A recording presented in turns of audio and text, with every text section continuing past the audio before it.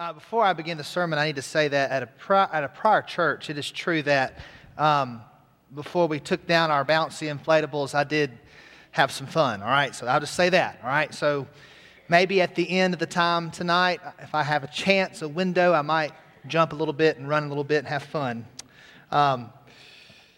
It's amazing how God just brings everything together with worship and the word, the songs, it all just fits so beautifully. The theme, obviously, this morning's peace. Matthew's gospel, Mark's gospel, Luke's gospel all tell us the same story. That one day Jesus was with his disciples and he said to them, let's get in the boat and go across the Sea of Galilee to the other side. They all get in the boat and Jesus falls asleep in the boat. Then a mighty storm comes up, and the wind is blowing, and the waves are so big they're crashing into the boat, and Jesus is asleep, and his head's on a pillow.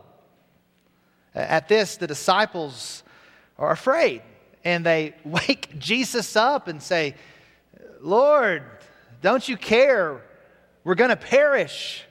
So Jesus wakes up, and he rebukes the wind and speaks to the sea, peace be still, and the wind died down and everything became calm. And then he asked his disciples, why are you so afraid? Have you still no faith? The disciples were afraid and astonished, amazed, asking each other, who is this man? Even the wind and the waves obey him. We're going to find the answer to that question that the disciples asked in the book of Isaiah. So turn there if you have your Bible. If you don't, there are Bibles in the pews. There's also the scripture on the screens behind me. In your worship guide, there's an insert that has the scripture references as well so you can follow along. Those Gospels tell us the same story of the calming of the sea where Jesus said, peace be still. The disciples were afraid twice in the boat. The first time they were afraid in the storm, and they were afraid after the storm too. They were afraid at who in the world is this person in the boat with us that even the wind and the waves listen to him. Isaiah chapter 9 verses 6 through 7 tell us who this man is. It says, for to us a child is born, to us a son is given, and the government shall be upon his shoulder, and his name shall be called Wonderful Counselor, Mighty God, Everlasting Father, Prince of Peace. Of the increase of his government and of peace there will be no end on the throne of David and over his kingdom, to establish it and to uphold it with justice and with righteousness from this time forth and forevermore. The zeal of the Lord of hosts will do this. A child was born. A son was given. We know that his name is Jesus, but hundreds of years before, Isaiah gives some other names by which he shall be called. Wonderful Counselor, Mighty God, Everlasting Father, Prince of Peace. You see, the Prince of Peace was in the boat with the disciples. While the wind was moving quickly and roaring, the waves crashing into the boat, there in the boat, in perfect peace, asleep, was the Prince of Peace, Jesus. He could say, peace be still, because as the mighty God, he created the wind, he created the waves. They have to obey his sovereign voice. This child who is born, this son who is given to us, is the Prince of Peace. He's still the Prince of Peace. You may notice here, to my left, your right, this wreath with 5 candles. Last week we lit the candle of hope as we prepare for the coming of Jesus. This morning, the candle of peace has been lit as we prepare for the coming of Jesus. The night that Jesus was born in Bethlehem, if you have your Bibles, look at Luke chapter 2. There was a multitude of the heavenly host. There were scores of angels, a choir that sang to a bunch of shepherds in a field. What do they say? What do the shepherds hear? Luke 2:14 tells us. They hear glory to God in the highest, and on earth peace among those with whom he is pleased.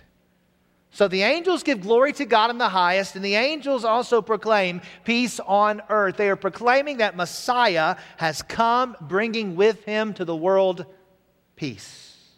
I have 2 points this morning. Here's the first one. Jesus, as the Prince of Peace, comes to bring reconciliation. He comes to bring reconciliation. So what is the greatest need of every person on this planet? If we were to ask people that question, you get lots of different answers, but the greatest need for all people in this world is reconciliation with God. What does it mean to be reconciled? It means to be brought into a proper relationship, to have peace between two individuals. Romans chapter 5, verse 1. We'll be in Romans 5 for a little while. We'll flip over to Colossians 1, so turn there. But Romans 5:1 says, "Therefore, since we have been justified by faith, we have peace with God through our Lord Jesus Christ." Justification there is a word that means a right standing with God, and almost like a legal sense that when God sees us, we're right in His sight. In other words, there's no more need for reconciliation because through Christ there is peace that has been made. Look at Colossians 1. Keep your finger there in Romans 5. Look at Colossians 1. When you come to verse 20, the context there is Jesus. That's the pronoun him is talking there about Jesus. In verse 20, Paul says, "And through him to reconcile to himself all things, whether on earth or in heaven, making peace." How? By the blood of his cross. "And you who once were alienated and hostile in mind, doing evil deeds, he is now reconciled in his body of flesh by his death in order to present you holy and blameless and above reproach before him." So reconciliation has been accomplished how? By the blood of the cross of Jesus Christ. Now verse 21 tells us about our state before we reconciled. It says that we were alienated from God. It says that we were hostile in our minds, doing evil deeds. Yet despite where we were, God has reconciled us. How? Verse 21, "In his body of flesh, by his death, Jesus died on the cross for us, making peace with God, bringing us to God, reconciling us to God." And we didn't deserve it at all because we were alienated, hostile to God, evil. Back to Romans chapter 5. We have peace with God through Jesus Christ. Look down from verse 1 to verse 8. Verse 8 really is a verse of the gospel, the good news of Jesus. It says, "But God shows his love for us in that while we were still sinners, Christ died for us." There's the gospel. The love of God we find there. "For God so loved the world, he gave his son Jesus." We have his love, and he has died for us while we were still sinners because he loved us. Let's keep going. Verse 9. "Since therefore we have now been justified by his blood," there's that word again, being made right with God. How? By his blood. Let's keep going. "Much more shall we be saved by him from the wrath of God." Now, that's not a very popular phrase, wrath of God, in any culture. No one wants the wrath of God in their life. Look at verse 10. "For if while we were enemies, we were reconciled to God by the death of his Son, much more now that we are reconciled, shall we be saved by his life." So in Colossians 1:21, Paul says we are alienated, hostile in mind, evil in our deeds. He goes even beyond there in Romans 5, verse 10, he says we're enemies. Now, God has not declared war on humanity. We're enemies with God because we are born sinful by nature, by choice. In fact, when God made the first man and woman in his image, he said it was very good. Yet the first people, in essence, declared war against God, saying, "God, we don't have to do what you tell us to do. We'll do what we want to do. We're going to do it our way.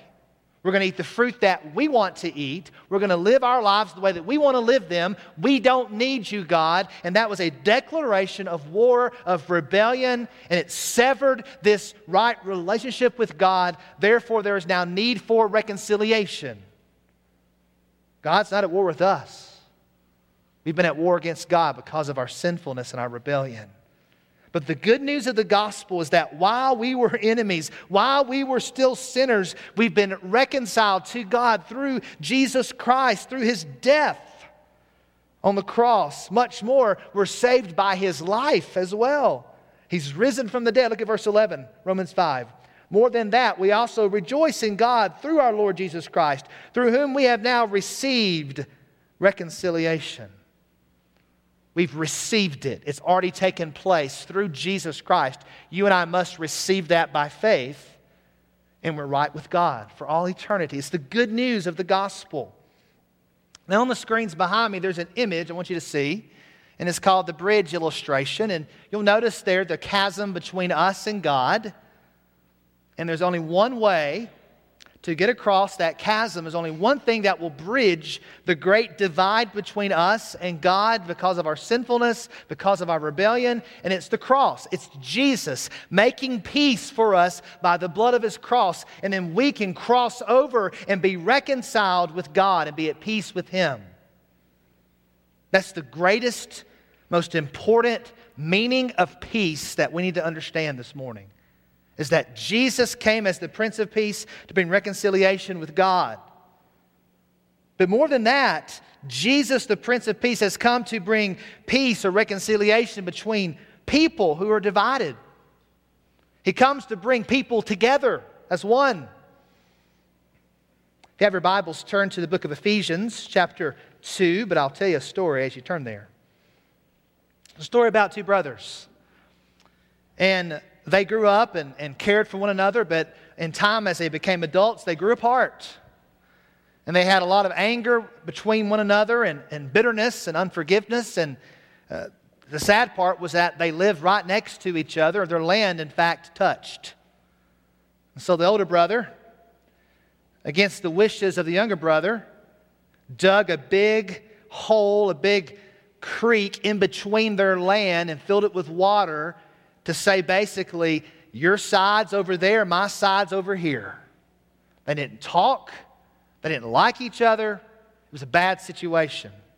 Well, there was a traveling builder, a handyman who was looking for work, who came into town, and he went to the younger brother's home and asked him for work to do. The younger brother says, yeah, by the way, I've got some work for you to see. Look out there. You see that creek between my land and that land there, that house there? That's my older brother's house. He didn't ask my permission to cut into my land and build this creek. I want you to build a wall, a big wall, so I don't have to look at his property anymore, so I don't have to ever see his face again. The handyman said, well, okay, I'll do what you asked me to do. I'll see what I can do. And the brother said, well, I'm going to go away for some business. I'll be back in a few days. I look forward to seeing what you've built. So the younger brother went away. But that handyman, instead of building a wall, actually built a bridge connecting the younger brother's land and the older brother's land. And when the older brother saw this stranger building this bridge, he was shocked. In fact, he came down and saw it, and his heart was actually encouraged. He thought, wow, my younger brother has taken the first step to bring peace. I've wanted for so long to actually go to him and try to make things right. I'm the older brother. It's my job to lead him and love him, and I didn't know what to do, but wow, he's taken the first step. He was encouraged and excited. And so the younger brother gets back from his business, and he sees the work that the handyman has done, and he's like, well, what have you done out while I built the bridge? He's like, what? But in that moment, he's looking at the bridge. Here's the older brother, and he's walking across the bridge toward him, and he begins to walk across the bridge to his older brother. And the older brother said, wow, brother, I can't believe you did this. I can't believe you forgave what I did with this creek, and you just want to make things right. I'm touched. And the younger brother didn't have the heart to say, I wanted to build a wall. He kind of went along with it, and he realized, wow, this is cool. And so they embraced and they forgave each other, and they were reconciled, finally, back to one another. They turned to the bridge builder and said, you know, we've got a lot of work to do with both of our property. He says, well, you know what? I got to go somewhere else because I go to build bridges. to connect people. You see, Jesus is the bridge builder. That's what he does. He doesn't build walls. He builds bridges. He connects people together. Look at Ephesians chapter 2. In Ephesians chapter 2, we find in the early church the greatest division possible.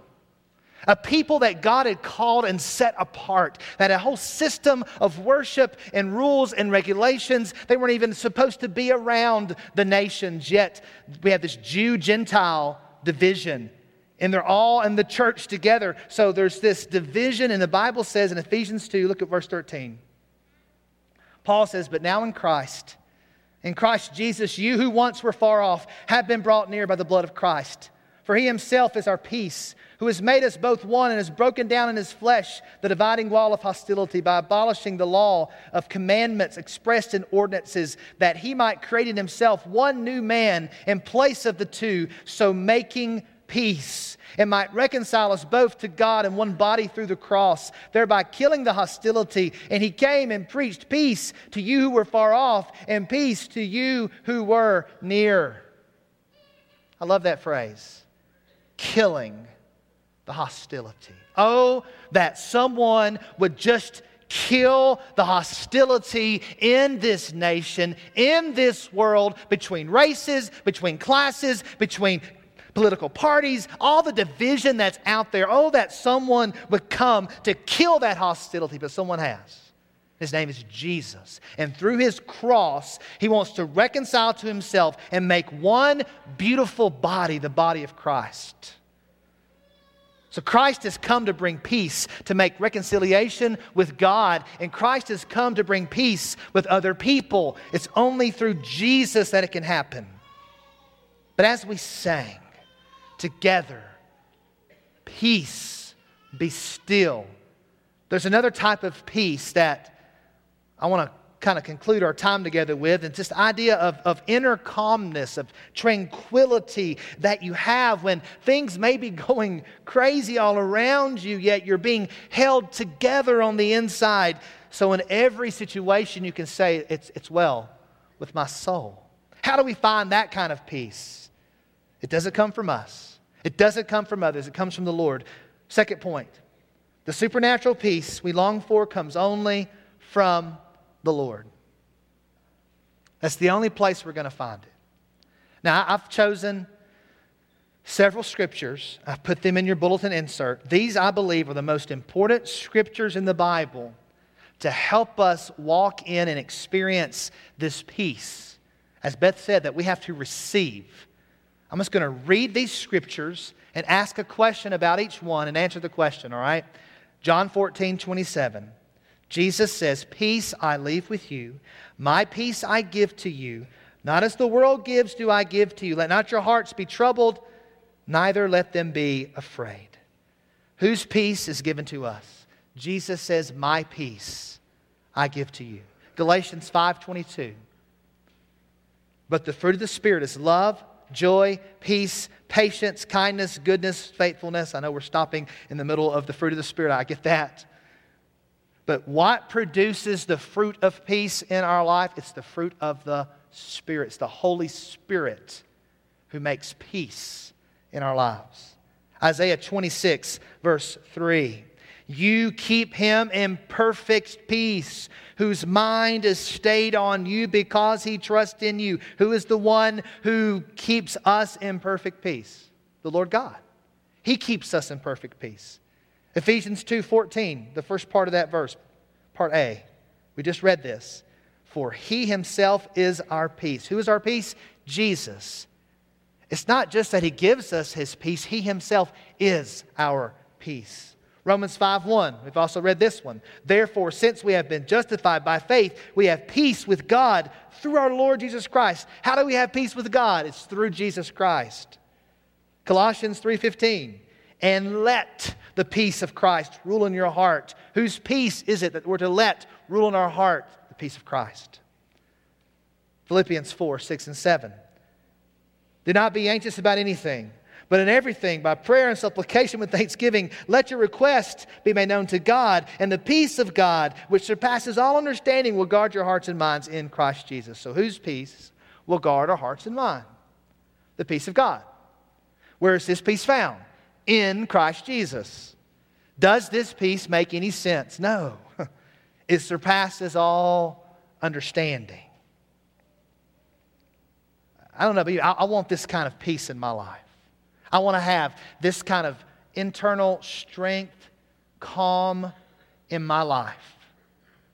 I believe you want it as well. How do we get it?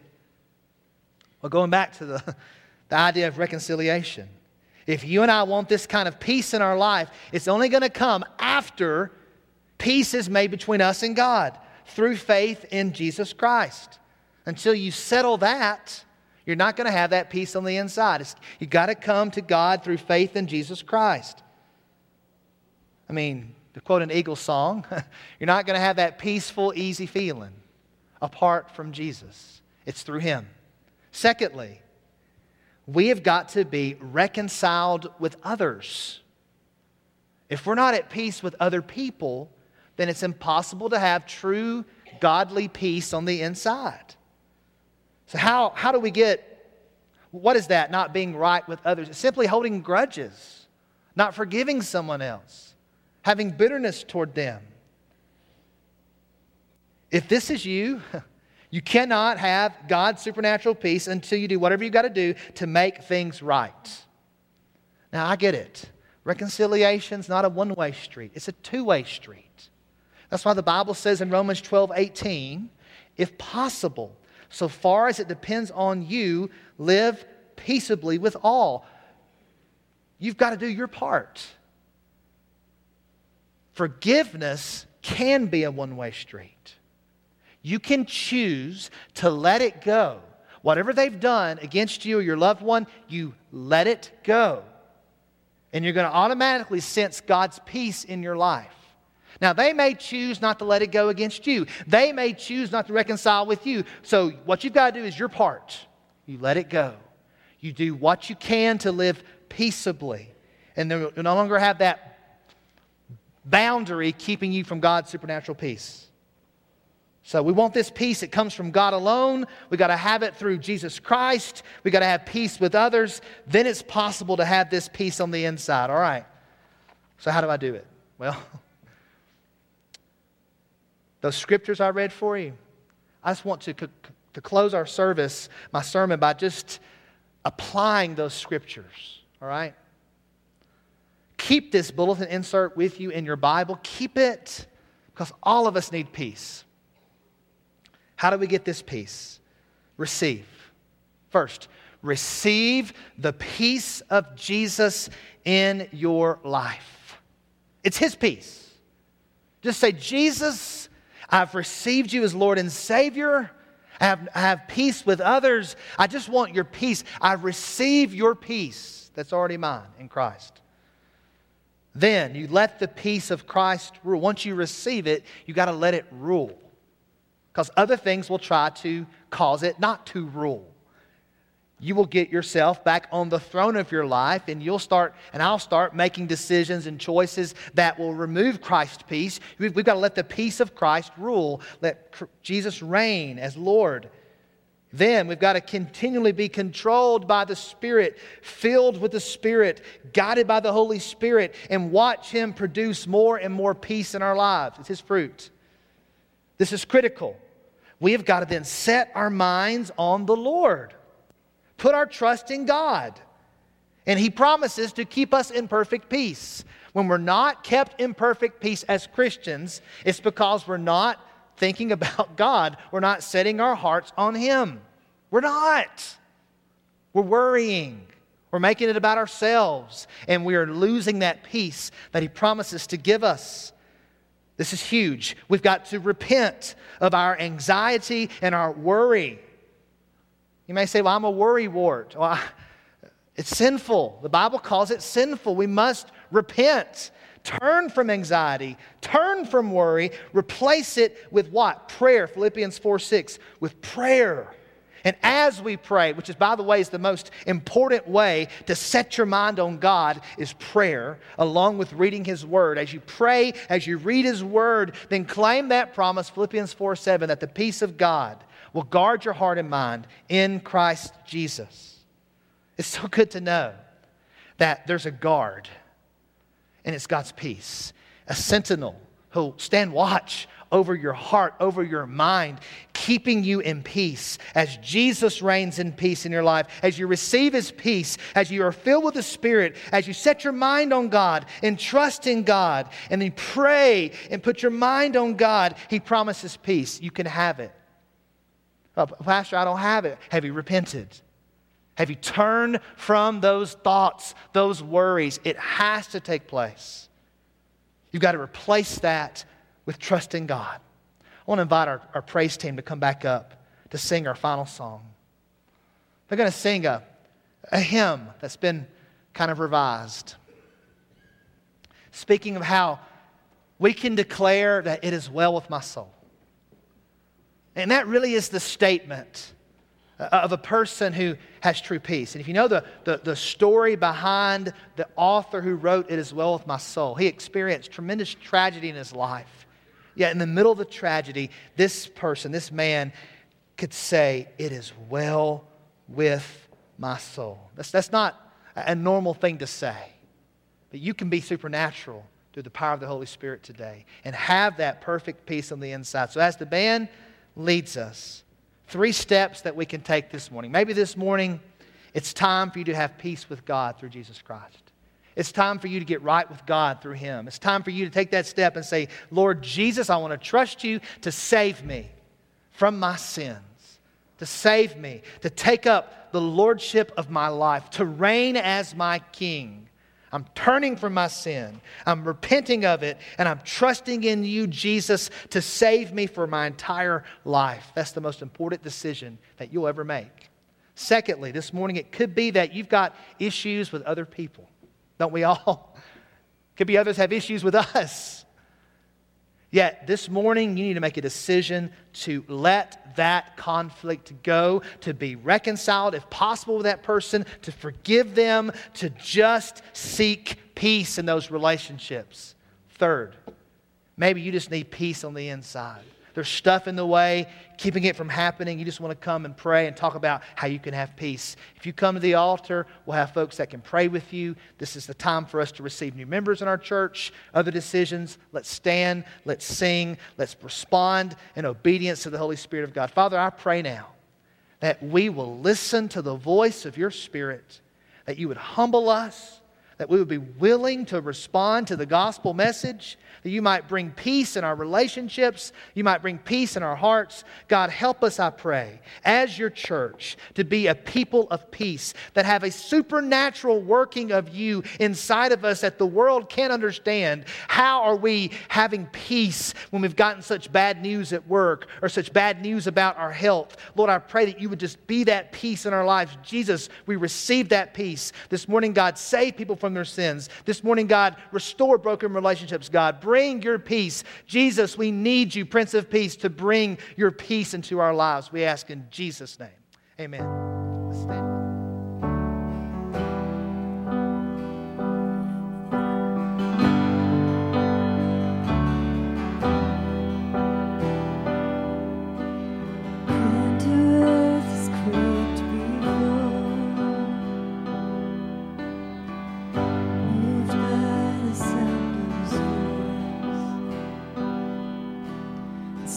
That are shaken and stirred.